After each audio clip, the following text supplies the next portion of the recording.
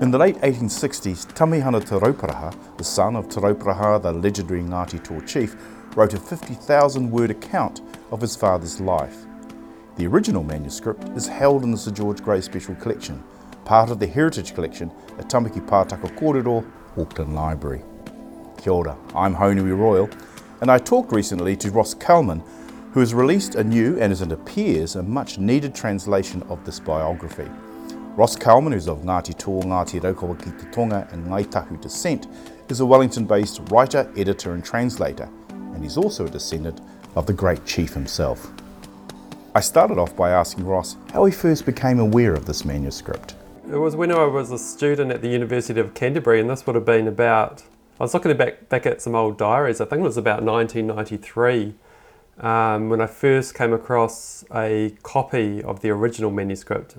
As you know, the manuscript itself is in the collection at Tamaki Pātaka Kōrero and the Sir George Grey Special Collections there. But I think in the 1970s, all the New Zealand universities received bound copies of the Grey collection. So, yeah, when I was at the library down in Christchurch, I was just actually literally just looking along the shelves. It's just one of those big old libraries there where you could just, I used to just like wandering and looking at the books, and I saw these manuscripts, and I was just casting my eye down them to see if there were any that kind of related to me in any way. And I saw one that had Life of Te Rauparaha, Tamihana Te Rauparaha down the spine, and I just thought, wow. So I picked that up. So I probably would have learnt that I was a descendant of Te Rauparaha probably just within the previous 12 months or something. So I was kind of searching for information about my ancestor. Took that down off the shelf and opened it up and discovered page after page in beautiful handwriting, all in Te Reo Māori. And it was a language I didn't know much of at the time. I had only just done a basic Māori language paper at university at the time. So I was absolutely intrigued and fascinated to see this text. And I just thought to myself, wow, this is written by my ancestor's son, someone who knew him, someone who was actually at some of these events, and also had that insight into the traditional Māori worldview that a lot of writers who've come afterwards, who've written about Te Rauparaha, wouldn't have. So yeah, that's when I first came across it. That's nearly 30 years ago now. But I remember thinking at the time, wow, wouldn't it be great to firstly learn enough Te Reo Māori to understand what this says, firstly, and then I was also thinking, even back then, wow, wouldn't it be great to publish this as a book? So it's kind of been an ambition that's taken up nearly my whole adult life to publish this book. Many readers of New Zealand history may be familiar with a previous version of the manuscript that was published in 1980 by Alistair Taylor and edited by Peter Butler. I asked Ross about these previous versions and how he viewed them. There's been a few attempts to interpret this manuscript over the ensuing 150 years since Tamihana wrote it. So firstly we had W.T.L. Travers put out a book, like a biography of Te Rauparaha that referred to Tamihana's manuscript. That was in 1872. Then we had John White in 1890 put out in his Ancient History of the Māori, put out a text that purported to be by Tamihana and purported to be a summary of the manuscript. But in fact, investigation reveals that it was really a confection of White's own making, that text, and it's been really injurious to Tamihana's reputation that it was published under his name, because other people have come along and looked at that text and said, well, Tamihana didn't know what he was on about. So, for example, Percy Smith came along in 1910 and multiple times in a book he wrote about the history of West Coast Māori up until 1840, he takes multiple pot shots at Tamihana, basically saying he didn't know what he was on about, and that all the information he has from the old men involved in these scenes completely contradicts Tamihana. But it's been one thing about Tamihana is that he didn't have any descendants, and so there was no one to really speak up for him and to sort of defend his honour. And then, as you allude to, in 1918 there was a translation undertaken by George Graham, and that was also fraught with a lot of issues because George Graham worked from a typed transcript of the original manuscript that was full of errors, and so the actual translation is like it's like almost like he's guessed his way through. That's what it kind of reads like to us now, but if you know that he was working off a poor copy, you can kind of understand why there's so many errors in that translation. But that George Graham one is the one that most people have referred to ever since, and including that 1980 edition that was put out by Alistair Taylor had the horrible caricature of the Māori chief on the cover, and had a cut down edited version of Graham's translation and a lot of photographs. And it's funny, Piripi Walker, my friend who also a collaborator on this project, wrote a review of that book in the Victoria University student newspaper at the time, and said that the photographs were the only thing worthwhile of the book, that the actual text, the text was just a real terrible cut and paste job. Yeah. Did you read those other texts, like the 1980 version, the Taylor version, and the Graham? Did you read it before, or did you ignore them and just start afresh? What was your approach? Yeah, that's a good question. Because I was aware of all those other texts, and I had read them at various times over the years. But quite early on with the George Graham one, I realised that if I looked at it too closely, it would influence my own translation. And that it was better for me to start afresh and to put that to one side and to see what I came up with independently. That was a process I followed. After I'd completed my translation, I did actually go back to Graham because I was interested to see how far mine diverged from what Graham came up with. And in the odd place, actually, George Graham did offer some insights, and I did end up adjusting my translation in a few places, but in general, if you put the two side by side, they're very different stories, and in places, what my translation is actually the exact opposite of what Graham translated for various reasons, partly to do with the old grammar of the 19th century. It's often grammar that constructions that we're not aware of, and even by George Graham's time, that Māori language had changed. Yeah. I'm interested in the translation and your work in that. Tell us about your approach, because there are some difficulties, aren't they, translating 19th century te reo, quite a different language perhaps than the 21st century Tauta Whiri mandated idioms of today and speakers. Tell us about some of the challenges you faced in translating as authentically as possible to capture the real essence of the manuscript. Yeah, when I first came to look at the manuscript, if you have a 21st century take on it, you'll often take the wrong meaning out of sentences that you think you know the meaning of, because just different words, the meanings of different words has changed over time. And so it's a real trap, because you read something and you think you know what it means, but if you actually pick up the Williams Dictionary, that's the amazing resource really that's been at my side the whole time. If you pick up Williams and look up some of these words you think you know the meaning of, and we're talking about could be very, very simple words, you'll actually find Williams will give some other meanings that are not really in currency anymore. And it's often those old meanings that is what Tamihana actually intends. Similarly with the grammatical structures, there's just grammar, that the way they used to put things, it's just like if you read a piece of 19th century English, if you pick up Charles Dickens and you look at the way Dickens would write his sentences in English, it uses the whole thing like word order and stuff is all mixed up with how you would write it today.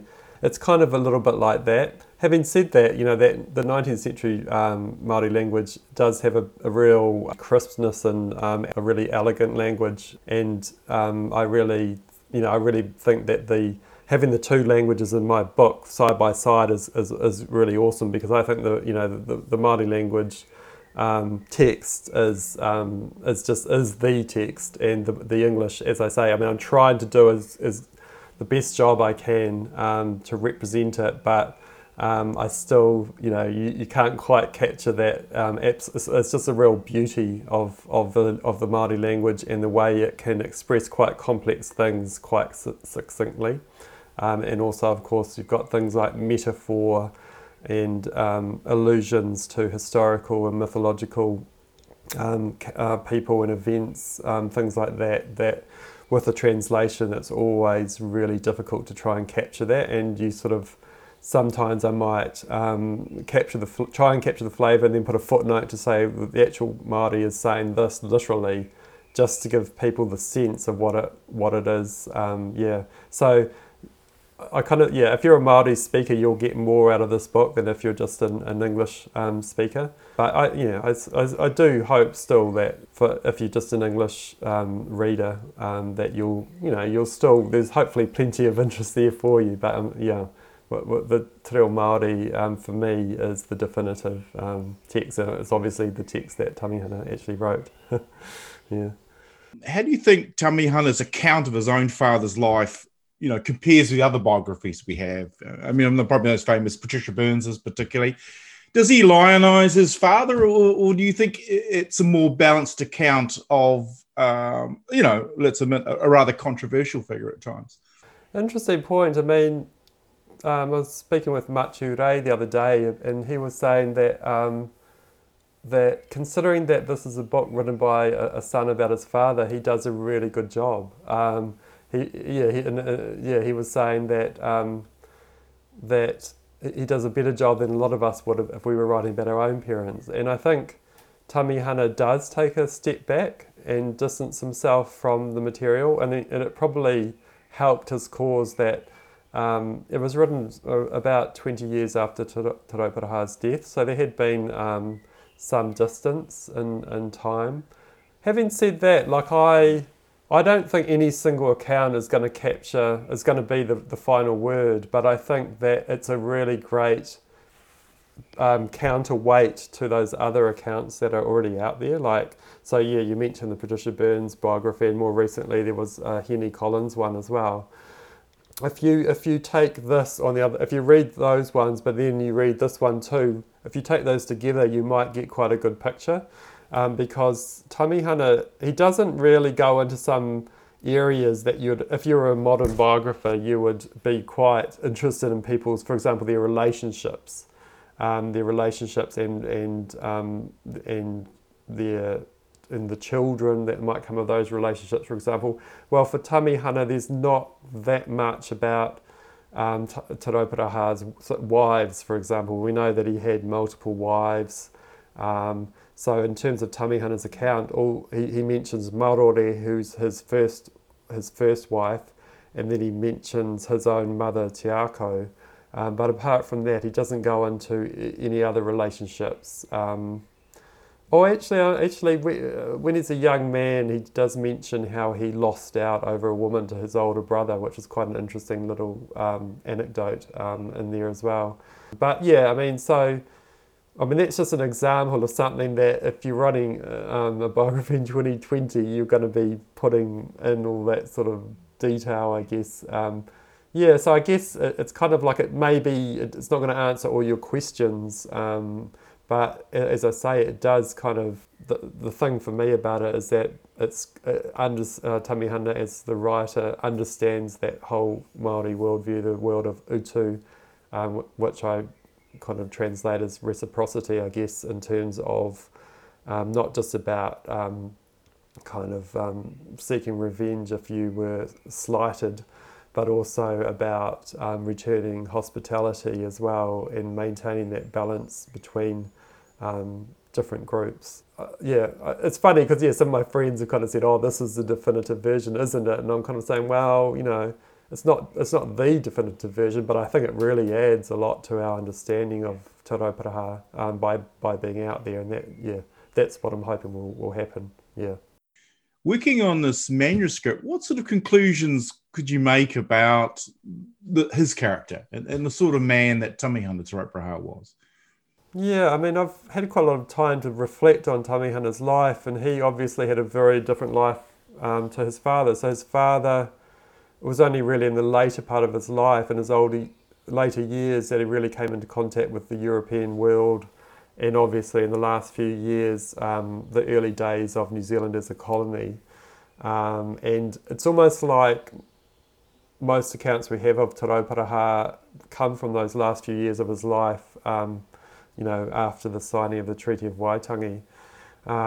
Whereas Tamihana was born during Ngāti Toa's migration from Kāwhia to Kapiti, so he never really had a sort of stable environment. So when he was only 5 years old, he would have started coming into contact with Europeans via the whalers that were visiting Kapiti Island. Then you'd get the flax traders and others, and he was only about 16 when he converted to Christianity, and 18 when he signed the Treaty of Waitangi. So he kind of didn't. Those formative years were times of flux for his people, times of change. The cultural ground was shifting. He obviously embraced Christianity, also literacy, and also European technology and customs and manners. So you can kind of understand why, he'd also witnessed the musket wars firsthand, so you can understand the attraction of Christianity and an end to intertribal warfare, the attraction for him, and then later on in his life he was very kind of close to a lot of government officials and quite what you might call a kupapa, I guess, these days. But I think it's a bit of an oversimplification just to say that and to write our ancestors off who took that path, because I think it's still a fine line. It's still a thing that we tread or have to deal with these days, which is basically how we interact with the Western world, which is such a monolithic presence in our lives, and it's everywhere we go. We're exposed to the West. And we also we value and want to retain our Māori identity and Māori culture and our language and all these things, but it's a real balancing act because we also have to live in this modern world. And so I kind of feel that in many ways Tamihana was really grappling. It was like the first generation to grapple with all these issues that we're actually still trying to resolve. So, I don't think we should be too quick to judge the path that he took, because I think, if we put ourselves into his shoes, we might well have made some similar decisions back then. So, yeah. I quite agree with you, Ross. I think it's a real mistake for people to read about history from a 21st century perspective and judge people accordingly. I think you just got to understand what motivates people. But he's interesting, isn't he? His bio states that, he lived in a European-styled home. He was quite wealthy. And here's the fact that I was he had European servants. And I think a lot of people would be very surprised that a Māori, that a rangatira of the 1860s could employ Europeans in his own household. Do you think his adoption of European ways and perhaps his conversion to Christianity, would that have set him at odds slightly with his father, given the role that he played within Ngāti Toa? Yeah, it's just on that thing about European servants. My friend Parapi tells me that's bordering on an urban myth, perhaps. That it might not be true. It's very interesting. He definitely kept servants through until the 1860s that he had acquired in the pre-treaty days. So even though he was a Christian, he believed in class differences, and so some people that had been acquired as servants / slaves in the pre-1840 era continued to have a subservient relationship right through until even the 1860s. I asked Ross whether Tamihana's adoption of European ways and customs, and particularly his conversion to Christianity, had set him at odds with his father, who would be fair to say had an uneasy relationship with Europeans generally. I think a lot of our ancestors adopted Christianity, but they didn't throw away what they had before. I think that they could see they sort of existed side by side, and I think Te Rauparaha in later life was very interested in Christianity and went to church services and spoke at length with Octavius Hadfield about Christianity, and he was very interested in it. He was not baptised, and Tamihana actually sent for Hadfield and asked him to baptise his father before he died, but Hadfield refused, and so we don't quite know this full story behind that. But I was just meaning to say that Rangi Haere was a very skilled tohunga, and in the manuscript, Tamihana describes how he had forebodings when things had gone wrong or were about to go wrong. He would have, for example, in his sleep, he would be, have a uncontrollable twitching of his arm, and he'd wake up, and he would be able to read things into that. And Tamihana in the manuscript, it's interesting, he's a Christian, but he has respect for these traditional practices, and he doesn't, as you might expect, he might sort of not mention them or write them off, but he doesn't actually. He actually pays respect to them. So I think that's one thing that I think it's a great thing about the manuscript, is that Tamihana kind of doesn't load his prejudices or whatever into it too much. I think he really is trying to be a faithful recorder of the events as they happened. Yeah. Cool, Ross. I sort of come to the end really about his legacy today. Now, you've got Ngāi Tahu links. Your wife is of Ngāi Tahu descent, a very well-known Ngāi Tahu family. And Ngāi Tahu, particularly in the south, Te Rauparaha's reputation, at times has probably been troubling, to be fair. What do you think how would you describe his legacy now, given we know more about the person, given the research with people like yourselves have contributed to literature around Ngāti Toa, Ngāti Raukawa's the early part of the 19th century? How do you think he's viewed now fundamentally? Yeah, I mean, it's funny with, the popular view of history, it's often lags behind kind of current research. And people also too, I think, a lot of people down south almost wouldn't want to let go of seeing Te Rauparaha as being a real bugbear, sort of a villain kind of figure, because he's quite almost important to their identity down there. Yeah, so I guess being Ngāi Tahu as well as Ngāti Toa, I kind of see both sides of the argument, and I guess what, one of the things I want with putting this kōrero out there is just us having access to different views on our history, and just knowing a bit more about what happened and why, also really importantly for me, why they happened. Like, for example, all these battles and war parties and so on, and in Tamihana's manuscript, he always talks about the take, like why was the war party, why did a war party go down to Akaroa, for example, and there's explanations using the traditional Māori thinking, and it was a kind of philosophy that Ngāi Tahu of the era would have also understood.